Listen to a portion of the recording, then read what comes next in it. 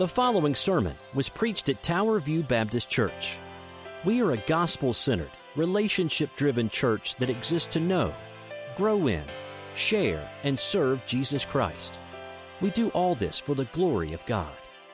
For more about us, please check out our website at www.towerviewkc.com.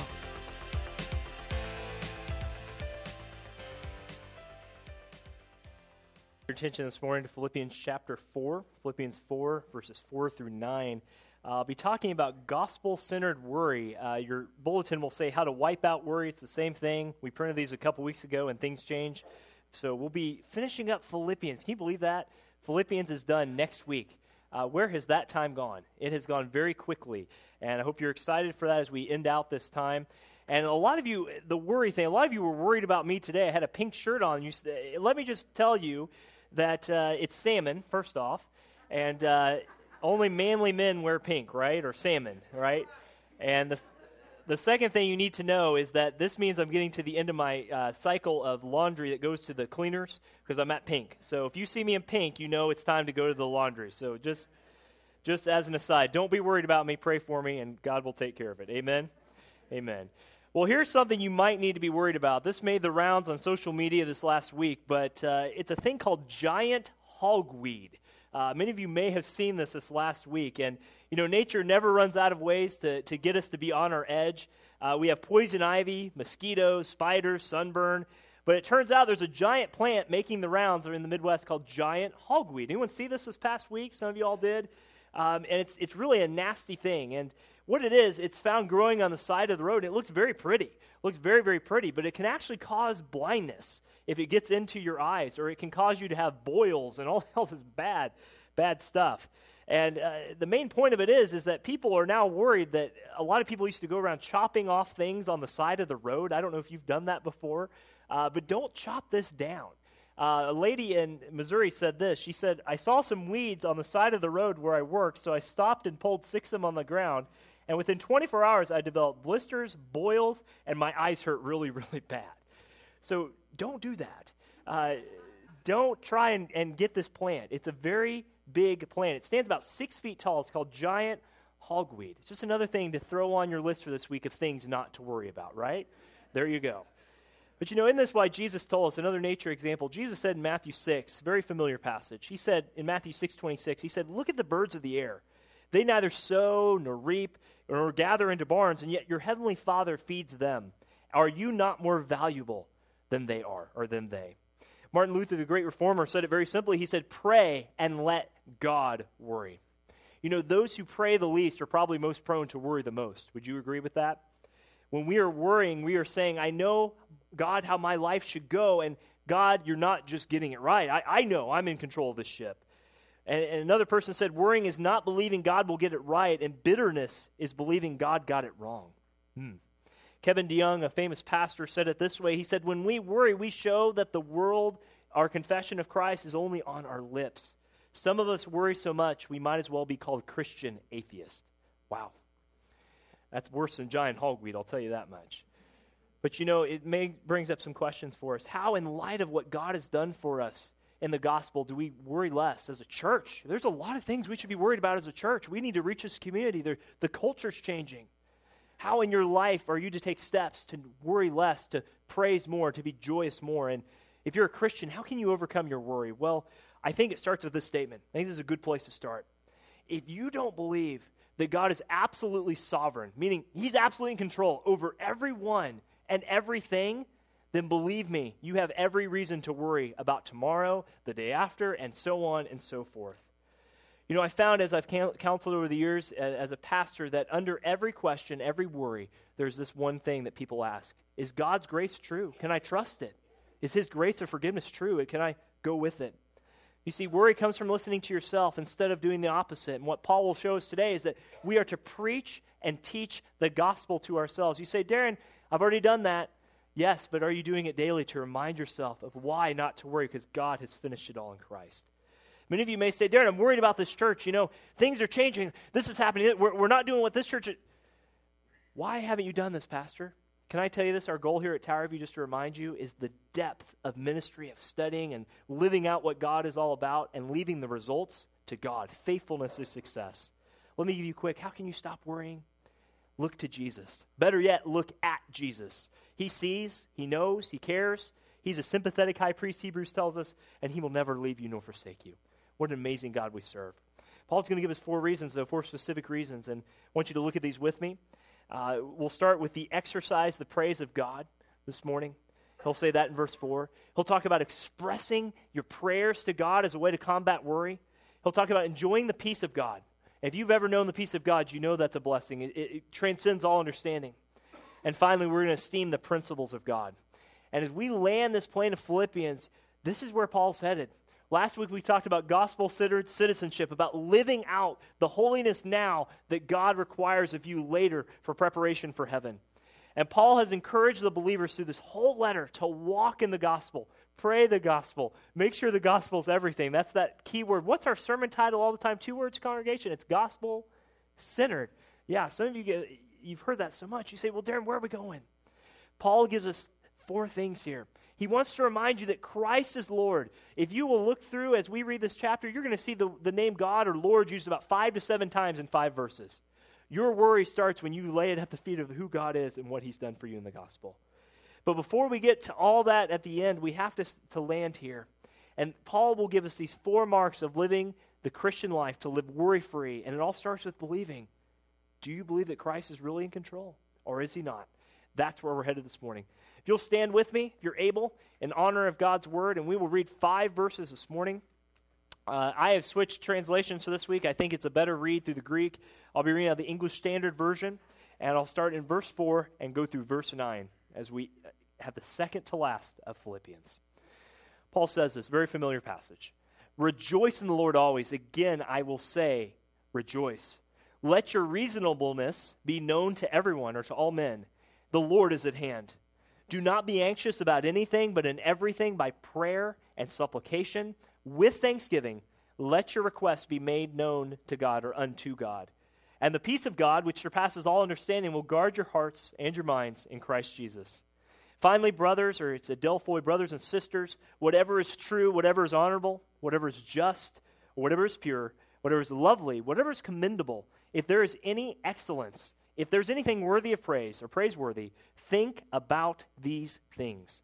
What have you learned and received? What you have learned and received and heard and seen in me, practice these things, and the God of peace will be with you. Let's go before the Lord in prayer as we start out this morning. Father, there are many things in this world to be worried about. We worry about our kids, Lord. We worry about the schools. We worry about our families. And Father, we worry about plants that we may come in contact with that have things that don't make us sit well in our body. But Lord, help us this morning to remember that you are in control, that you are over everyone and everything, and out of that flows our trust of you. Father, as we study, be glorified. Thank you that the Philippians, as they were going through this great persecution they were under, that Paul said, rejoice, that he told them that there's a peace, and he told them that there is a God who sits on the throne. And Father, we know that's you and only you. Give us wisdom this morning. Open up hearts. Draw unbelievers to yourself, Lord. We pray all this for your glory and for your name. In Jesus' name, amen. You may be seated. Thank you. Paul starts out very, very clearly here. We'll start with verse 4. Paul gives the exercise of the praise of God. Very familiar passage. Many of you have sung the old song, Rejoice in the Lord always. Again, I say rejoice. Easy way to remember Scripture. Put it to song. And Paul gives us 3 things here. He starts with a command. He says it twice. He says to rejoice. Paul says rejoice. And Paul issues this command to the church at Philippi. Remember, this is a letter being read in front of all the church as a whole. And by extension, it applies to us because all the Bible does. In the Greek, it's an imperative, it's a command. It literally could be read, be continually rejoicing. No matter what circumstances, be continually rejoicing. And this isn't just unique to Paul here in the Scriptures. This is throughout all Scripture. Psalm 29, the world praises God. Ascribe to God the praise due his name. There are numerous places in Scripture where we are called to praise God. It's not just a suggestion, it's a command of God. Spurgeon said it this way, the great Baptist preacher. He said, do you not think that this repetition by Paul was intended to impress upon you the importance of the duty? He says, again, I say rejoice. Some of you will go and say, I do not think it matters much whether I'm happy or not. I shall get to heaven, however gloomy I may be, if I'm really sincere.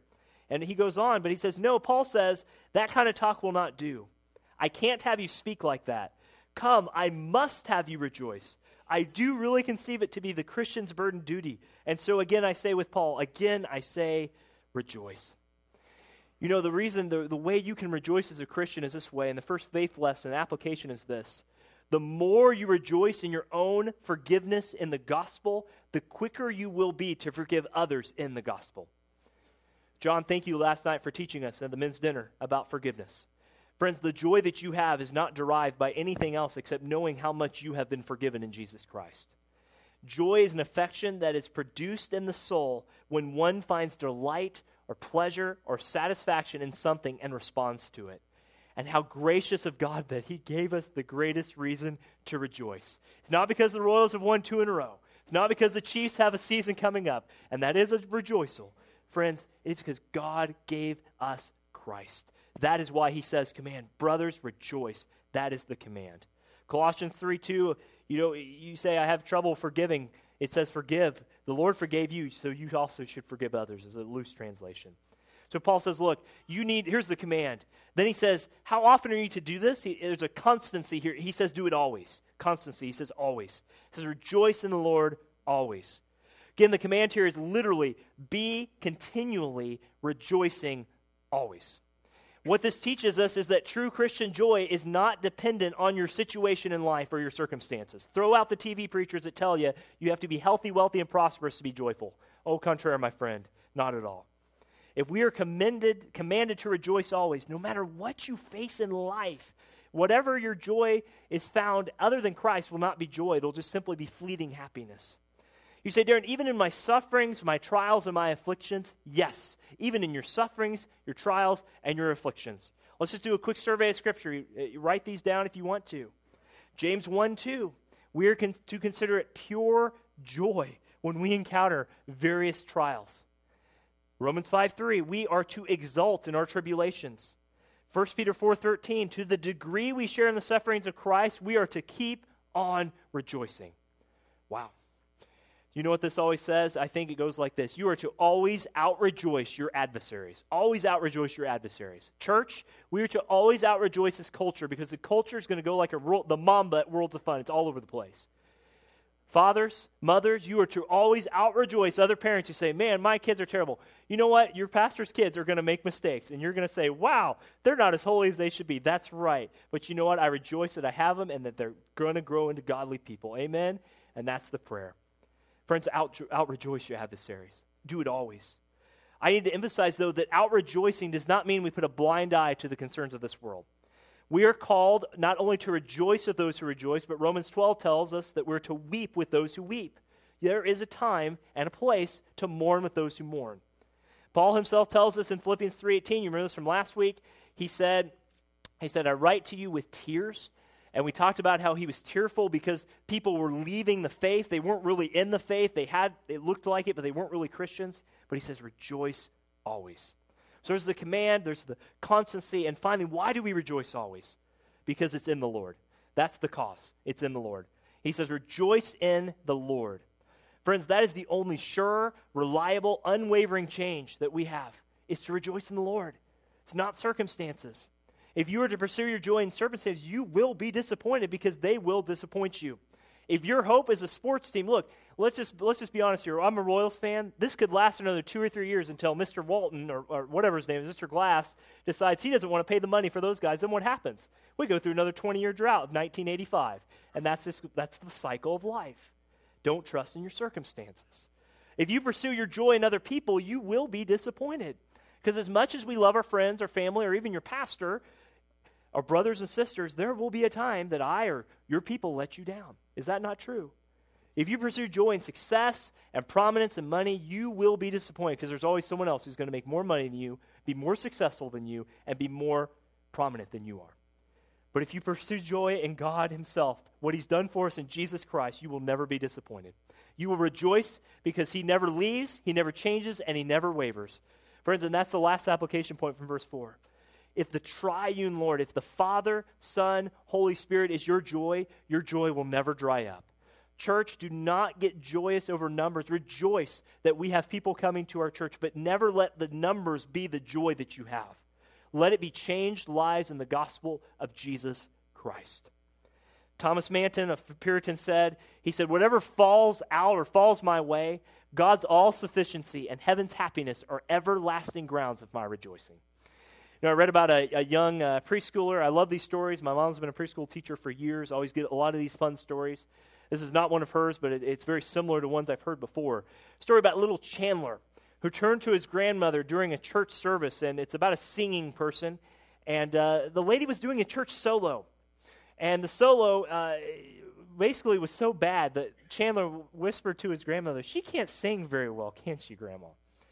And the grandma knew the woman's deep love for the Lord, and so she gently leaned over to Chandler and whispered and said, "Chandler, she sings from her heart. That's what makes it so good." And a few days later, they were together in the car, and the grandma was singing with the radio, and Chandler listened for a while and said, "Grandma, you sing from the heart, don't you?" That's absolutely right. Amy, if you want to throw that picture up here. And some of you feel like this, that the face you make when a bad singer hits a good turn is kind of like how you feel about this baby.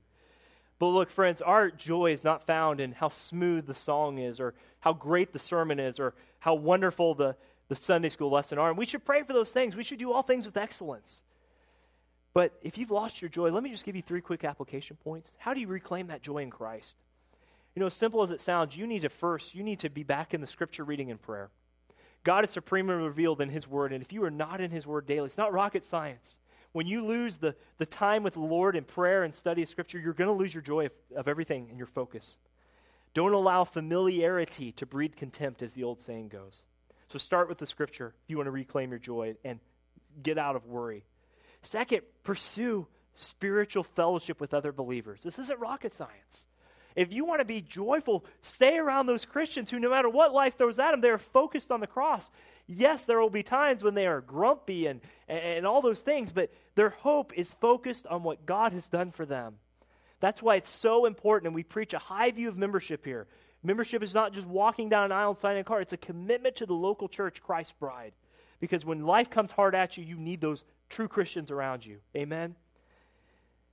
So be Scripture reading and prayer, speak after fellowship, but finally, fight for the path of obedience. You want joy in your life, you've got to learn to preach the gospel to yourself. When that temptation comes flying in your head, you need to say, "Look, Lord, your joy is greater than the sin of what's going to happen." That fleeting thought of whatever it's going to go through, Lord, you are worth more of this. Help me to stay focused. So he says, look, joy is something that comes from the Lord. And joy will be misunderstood, like that young child who thought the grandma wasn't joyful and was a bad singer. Her joy was the Lord. Friend, is your joy the Lord this morning? That's how you start with worry. You exercise the praise of God. Let's go to the second point, verses 5 and 6. Not only do you exercise the praise of God to fight off worry, but you also express your prayers to God. Express your prayers to God.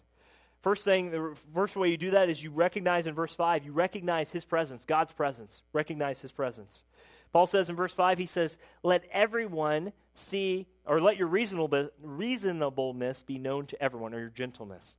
That word gentleness there, reasonableness, is quite a loaded word in the Greek. And the best translation, or the best way to really communicate it, is graciousness. It's the graciousness of humility. It's a graciousness that when rejected, stands back and says, look, I love you anyway, I forgive you. It's contentment. It's a calm assurance that comes across your life. What Paul is telling the Philippians is, look, Philippians, you're undergoing great persecution, but let your gentleness, your graciousness, your reasonableness be known to all men. Do you know sometimes you are called to give a verbal witness, to share the gospel. Faith comes by hearing, hearing by the word of God. But you know sometimes in the hardest times of life, when everyone else is worrying, the greatest witness you can have is a calm assurance in Jesus. That's an old hymn. Many of you know that hymn. Friend, does your calm assurance of the Lord's presence inform how gentle you are in your family, at your work, with your kids or grandkids, or when you're contending for the faith? Why are you to be gentle? Why are you to do this, to express your prayers to God? He tells you why. It's the next part of the verse. He says, because the Lord is near. The Lord is near. Does Paul mean He's near in us by virtue of His Spirit living in us, the Holy Spirit, or physically that He's returning? It's both. Yes, we have the Holy Spirit living inside us, and praise God that Jesus is coming back someday. That is the greatest hope that we have. He's with us now, and he will be with us forevermore. So he says, rejoice in that. Rejoice in that. No matter what the government throws at you, stay strong in the fact that God's presence is with you wherever you go. No matter what Donald Trump may say, or what these candidates may say on the news, they get you all across the board. I'm not being political, I'm just people throw out lots of phrases. Friends, your thing is not in this world, it is in the gospel of Jesus Christ. You see the difference? How do you do this? I think this phrase may help you. Remember, when you're saved from God's wrath, by God's grace, through God's Son, to God's presence, for God's glory, get that one down in the paper for you. You'll remember that this world is not your home. And friend, that someday Christ is returning, and that is your greatest hope. It is not politics. Friends, we do not need politics to overtake this country. We need a spiritual revival that starts at the very center of who we are and what our church is about. We are saved from God's wrath by God's grace, through God's Son, to God's presence for his glory. That's where you start. That's where your gentleness starts, because it all goes back to God. It all goes back to him. What does this mean for you? It means the world's not your home. The Lord is near. The Lord is near. Remember that Christ is our judge, is that someday he will set all things right. That doesn't mean we throw in the towel. We don't fight for things or pray for things, but remember that you yourself as a man or a woman, if you're a Christian, are under authority. The authority of God himself, and that should be our focus as we go forward. Friends, and remember that vengeance is the Lord's. Vengeance is the Lord's. Remember that far from delighting in destruction of your friends and family that you say, man, I wish they would just get it. Have a godly compassion that's gentle, that arises in your heart, that has already begun to see that they are in need of Christ every day just as you are. That's where you start. He says, you want to get rid of worry, then remember to recognize God's presence. And second, and then we're going to spend a few minutes on this one, very familiar verse. He says, render your petitions. Render your petitions. How many of y'all have this verse underlined in your Bible by chance? Anybody? Some hands go up. How many of you have memorized this verse over the years or know this verse very well? Very familiar verse. But Paul says, first off, you need to express your prayers to God, but he gives a prohibition. He says, don't be anxious for anything. It's a command. Let me be very clear. Paul's not saying, don't plan for the future. Paul's not saying, be careless. Paul's not saying, throw caution to the wind. If that is the general spirit of worry, then that's not what Paul's talking about. A lot of people would say, sure, everything's okay now, but what if this happens? And that leads to this, and then I'll be in this condition, and we have no way to get out of it. Friends, that's not Christ-centered. That's of the world. Paul's saying that the kind of frenzied anxiety arising from your heart has no place in the heart of a Christian. You say, but Darren, how can Paul say that? I have not had a steady job for 2 years. The bills need to be paid. I have no idea where the money's going to come from. My children begin school this week, and I'm so preoccupied with their safety. And I don't want them to fall in the wrong crowd, and so I badly want them to be saved. And my boss keeps throwing on deadline after deadline after deadline, and there's so much stress. And there's really a difficult conversation I should have with someone, but I know that it's just going to cause me even more stress. And I have some tests coming up, and I'm not sure. It might even be cancer.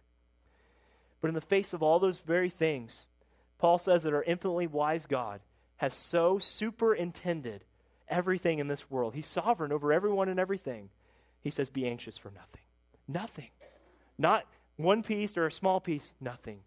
That's the prohibition. Be anxious for nothing. Then he gives the prescription. Look back at verse 6.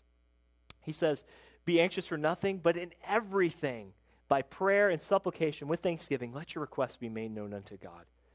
I think the reason we're tempted sometimes to be so worrisome is that we are anxious about things is because we believe that our needs will go unmet. You ever think about that? You worry because sometimes you think, and I think, that, well, if this doesn't happen, we don't get this, then God's not going to take care of me. And as much as we try that not to think that way, we know deep in our hearts that that's where worry springs from. But Paul teaches us something here, church.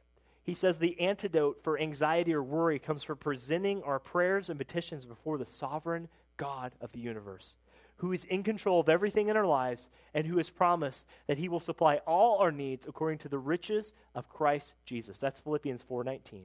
You can underline that for later. So what does this mean?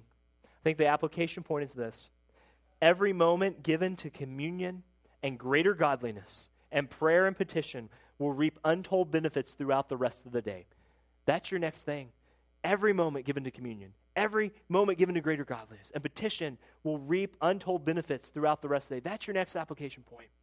Why? Because he says in everything, it is about God and his glory. You want to know the way to stave off worry? Have you spent time with God this morning? You know, many of you, especially if you're married spouses, you get worried because you haven't talked to your husband or your wife about this, and you don't know what's going to happen. And you have that conversation, and it all seems to go a little bit smoother, doesn't it?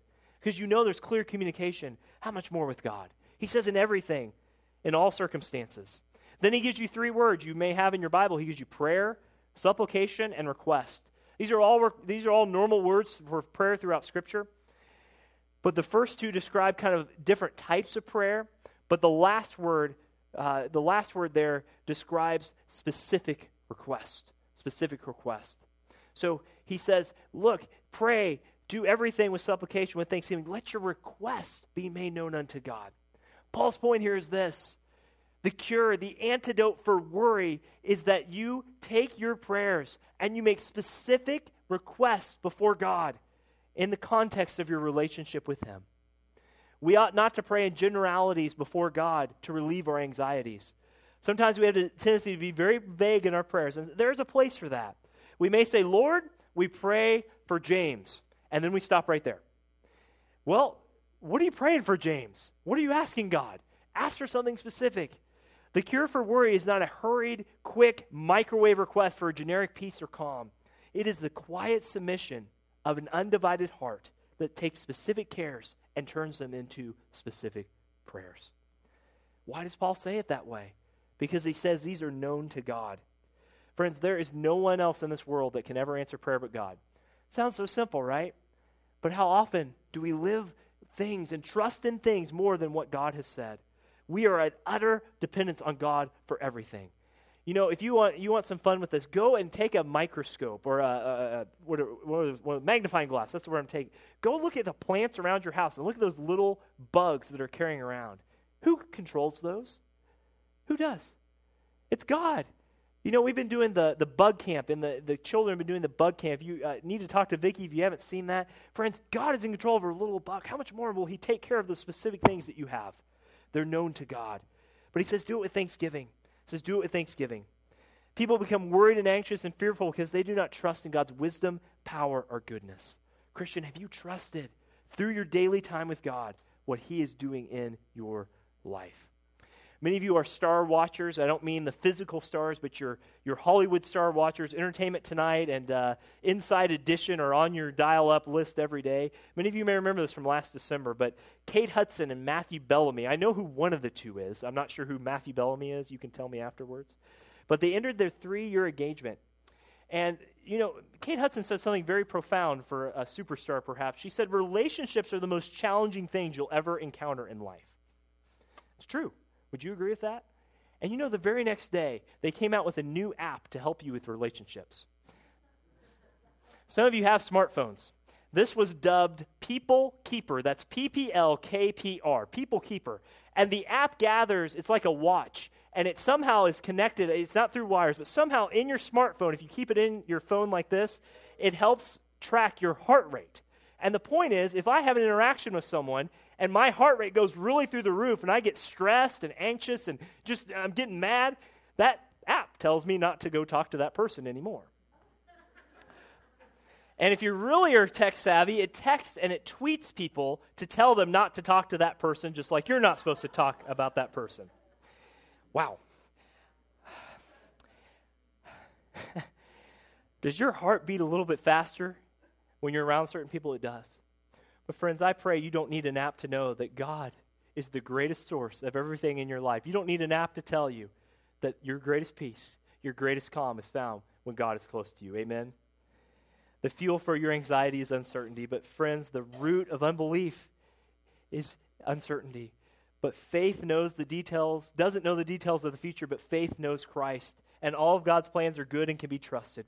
Christian, do you pray about your worries, or do you just worry about your worries? As you talk to God, remind yourself what he's already done and cast your cares on him. You don't need an app to tell you that. You just need to trust the word of God. That's what he says. Let's move on. Told you we were going to spend a little bit more time on that point. Let's go on to a shorter point. Paul has told us, how do you fight worry? You exercise the praise of God, verse 4. Secondly, you express your prayers to God, verses 5 and 6. And here comes another E and another P. enjoy the peace of God. That's the promise. Enjoy the peace of God. You see, the real challenge of the Christian life is not to see if you can eliminate everything uncomfortable from your life. Isn't that a goal of most people? The real issue of the Christian life is to see if you can trust your infinitely holy, sovereign, and powerful God in the midst of every situation and have his perfect peace. That's why Paul tells us here that there's three types of peace he gives us. First, there's a divine peace. There's a divine peace. Notice that he says in verse 7, he goes, and the peace of who? The peace of God. It's a divine peace. I think the takeaway of that is there's two main marks of a true Christian. The true main marks are an inner peace and an inner warfare. Inner peace and an inner warfare. This peace of God has its origination in the God of peace, which is what Paul ascribes to him in verse 9. But Paul knows that a Christian not only is going to have peace, but yes, he's also going to struggle with sin. He's going to fight against sin rather. But this peace that he's talking about characterizes God himself. This is the peace which God himself possesses. God himself has no anxiety and no worry. There's a belief out there called open theism, or maybe you have heard the word before. They believe that God does not know the future. They believe God wakes up one day and just says, oh my, Darren's preaching a sermon today. I wonder what I'm going to do. Or, oh my, you put the wrong pair of socks on. I had planned. That's the kind of God they believe in. People believe in this stuff. Friends, we do not believe in a God that vacillates like that. We believe in a God who is infinitely happy, infinitely joyful, and infinitely peaceful, because the only peace that comes in this life is the divine peace, and the only truth that we have is a peace that God gives. Friends, it's an inward tranquility of the soul that's grounded in the presence and promises. And if you're a Christian, you will have inner peace as you struggle through this life, as you fight sin and temptation. I want you to know that's a good balance in your life if you're a Christian. He says to enjoy the peace of God, it's divine. He also says, secondly, it's a supernatural peace. It's a supernatural peace. How do I get that? Look at verse 7 again. He says, it surpasses all understanding. This is a peace, if you are going to be worry-free, that transcends all intellectual power. It's a peace that when people look at you, they say, how did you get that? How did you do that? The world has no explanation for it. They just don't. If you're a blood-bought disciple of Jesus Christ, living in the same fallen world with the same problems everyone else has, friends, this is the way that you share the gospel. You let your reasonableness be known in verse 5, but you let your peace be known in verse 7. And in the midst of all the deadlines at work, the sick kids, the mounting bills, the limping economy, the geopolitical unrest, in the midst of all the storms of this life, here you are, calm, peaceful, and joyful, because you have the gospel. You have Christ. And the world scratches its head and says, how in the world can you be so calm in everything you've got going on? I just don't understand. And Paul would look at you and say, what you're seeing is the peace of God that surpasses all understanding, guarding my heart and mind in Christ. Let me tell you more about it. That's how right segue right into the gospel. Friends, you know that supernatural peace. Some of you have experienced this before when you've lost a family member, been in the hospital, when you've seen things that are just so horrific that you know the only thing that can guard you is God himself. That's what Paul's talking about. So he says it's a divine peace, it's a supernatural peace, but look at the last part of the verse. He says, this will guard your hearts and minds in Christ Jesus. It's a guarding peace. Friends, it's a guarding peace. The peace of God is not the absence of fear, it's the fact of his presence. I forgot to say that. But friends, this is a military term. It's a guarding. It's a military garrison. These people would be around the city. Their job, the Romans' job, was to guard the city at all costs. They were there to be a detachment of soldiers that no matter what happened, they were going to stand the ground. It was the Alamo of the Roman world, this word, guard. And what Paul says is that you want to see the peace of God? You want to see it? Then you need to know that it starts with him guarding your heart and your mind. That's where all anxiety starts. All sin starts. Read James. God is not the author of sin. It starts when we have a desire in our heart that goes wayward and becomes sin. Friends, anxiety is the exact same way. It's when you think in your head, well, if I could just do this, or if I could just do that, then everything would be there. Would you pray this week, if you're a worrier, if you're prone to worry, that God would guard your heart and mind? This is a promise of Scripture, friends. And Paul says it's a spiritual problem. The cure for anxiety is not balanced brain chemistry. Not balanced brain chemistry. It's a garrison over our hearts and minds because anxiety is a spiritual problem. Whatever has your heart has you. Do you believe that? Whatever has your heart has you. And Paul says this is where you start. Proverbs puts it this way. Whatever has your heart has you, Proverbs 4:23, for out of the overflow of the heart come the issues of life. Whatever has your heart has you, Proverbs 23:7, as a man thinks in his heart, so he is. Friends, Christianity is a thinking religion. We have to remember that. It starts with thinking about the right things, and we're getting into that in the next point. But is your thought life controlling how you have your spiritual life? Friend, pray that the words of God would saturate your soul every time that worry comes your way. So he says, exercise the praise of God, express your prayers to God, enjoy the peace of God, and lastly, we'll end on this. He says, esteem the principles of God, verses 8 and 9. Esteem the principles of God. If you're an underliner, this is a great passage to underline. If you have your Kindle and you can do those highlights, do your Kindle thing. But this is a great thing to underline. Look back at verse 8. Finally, brothers and sisters, whatever is true, whatever is honorable, whatever is just, whatever is pure, whatever is lovely, whatever is commendable, if there's anything praiseworthy or excellent, think about these things. That last phrase is the key here, folks, that think about these things. Your Bible may say dwell on these things. Everything flows out of that. It starts right here. Why would Paul pray that their peace would guard their heart and mind? Because he knows that's the source. This word calls for a reflection, for intentional consideration, for pondering, for taking into account, and letting one's mind dwell on something for every believer. Paul is calling for Christians to be attentive, reflective, and meditative thinkers. Please let me clear the air right here. I'm not talking about doing Zen Buddha or whatever it's called, where you say, It's not what we're talking about. You're not supposed to think on those things. Friends, that is emptiness, and that is where Satan fills your mind. That is not what we're talking about. Developing a Christian mind and character requires a lifetime of discerning and disciplined thought. What do you mean, Darren? What do you mean? Start with the scripture. Roll it over in your mind. Just like we break down verses as you read day by day. You may not understand them all, but pray, God, I see this in scripture. Help this to be reality in my life.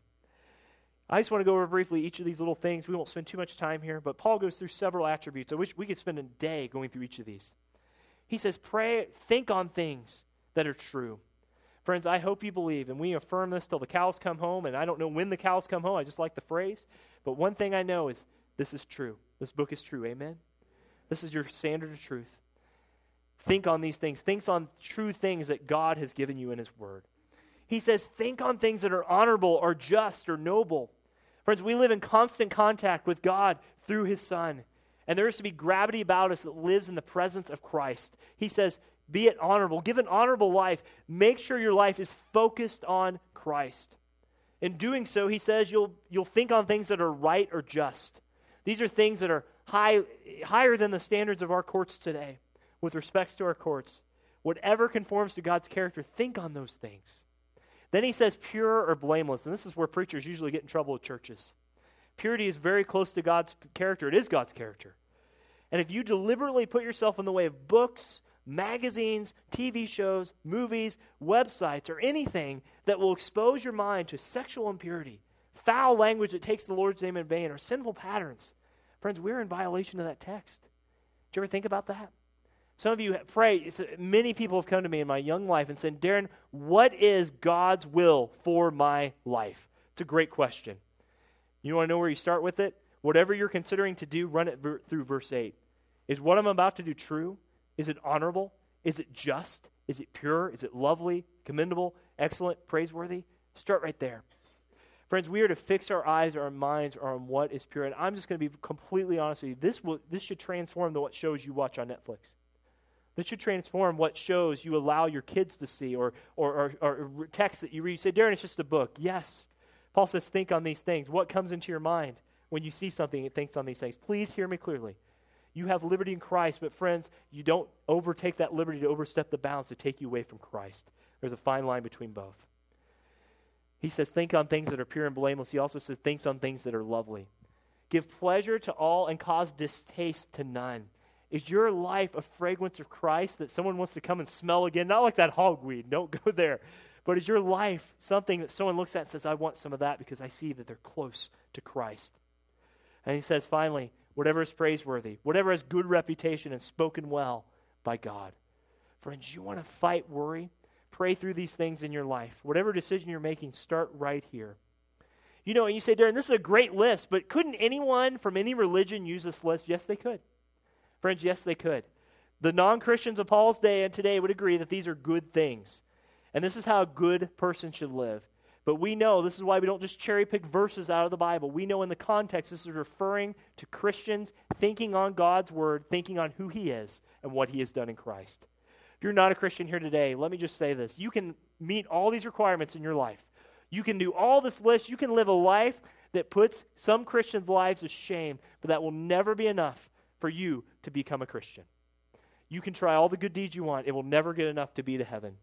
Friend, if you are not a Christian here today, Jesus Christ has perfectly fulfilled everything that you might live forever. That is the gospel. That is the gospel. Let me end with this. He says there are principles worth cultivating. Verse 9, finally. He says, you want to fight worry? He says there are people worth following. Look at verse 9. He says, do what you've learned and received and heard and seen in me, and the God of peace will be with you. Friends, Paul gives us a list of whatever's true and honorable. He says, think on these things. But he says, now it's time to put the rubber to the road. It's time to put it into practice. And I think the last application point I have for you today is this. Much of my learning to follow Jesus is unlearning to follow myself. Much of my learning to follow Jesus is unlearning to follow myself. It's all about us today, your 15 minutes of fame. Many of you remember from 10, 15 years ago, it's a McDonald's world. Hey, it could happen, right? You remember that? It's all about you. Or iPad. Have you ever thought about that? iPad? Who's it about? It's about me. It's about iPad, iPhone. Man, that works really well. Or my AOL. Do they still have AOL today? I don't know if they do. But you know what? That me is written all over. It's all over the place. Friend, be very careful. In this church, I pray, as we've talked about several times, and it's worth repeating, are you following godly instruction? Paul instructed them how to believe, but also how to live. And now he calls the Philippians to open up their lives to that Christian life. Are you praying that you would follow someone in this church that is a godly example? Paul says they not only learned from him, they also saw it in him. They saw the practice. Would you pray for me as your pastor to walk that fine line? So you got the easy job, man. You used to do a sermon 45 minutes on a Sunday. That's an easy job. Oh, boy. Come to my office on a Sunday morning or Monday morning and talk to me. Friends, there's a lot of people with a lot of problems just like you have in your life. Will you pray, church, for each other that we would walk the narrow path? End with this illustration. I'm not a huge LeBron James fan. Many of you are big basketball fans. I can't. John is a big basketball fan. He's a big sports nut anyway. But some of you do not like basketball, but I'll just say this. Many of you have heard the name LeBron James. I think at least heard this. He had a new guy join him on his team in the Cleveland Cavaliers this year named Kevin Love. Kevin Love didn't know how he'd fit on the horizon. Kevin Love's a big star in himself. How do you get two big stars to come together? And back in February, there was a controversy because LeBron James wrote on Twitter, he said this.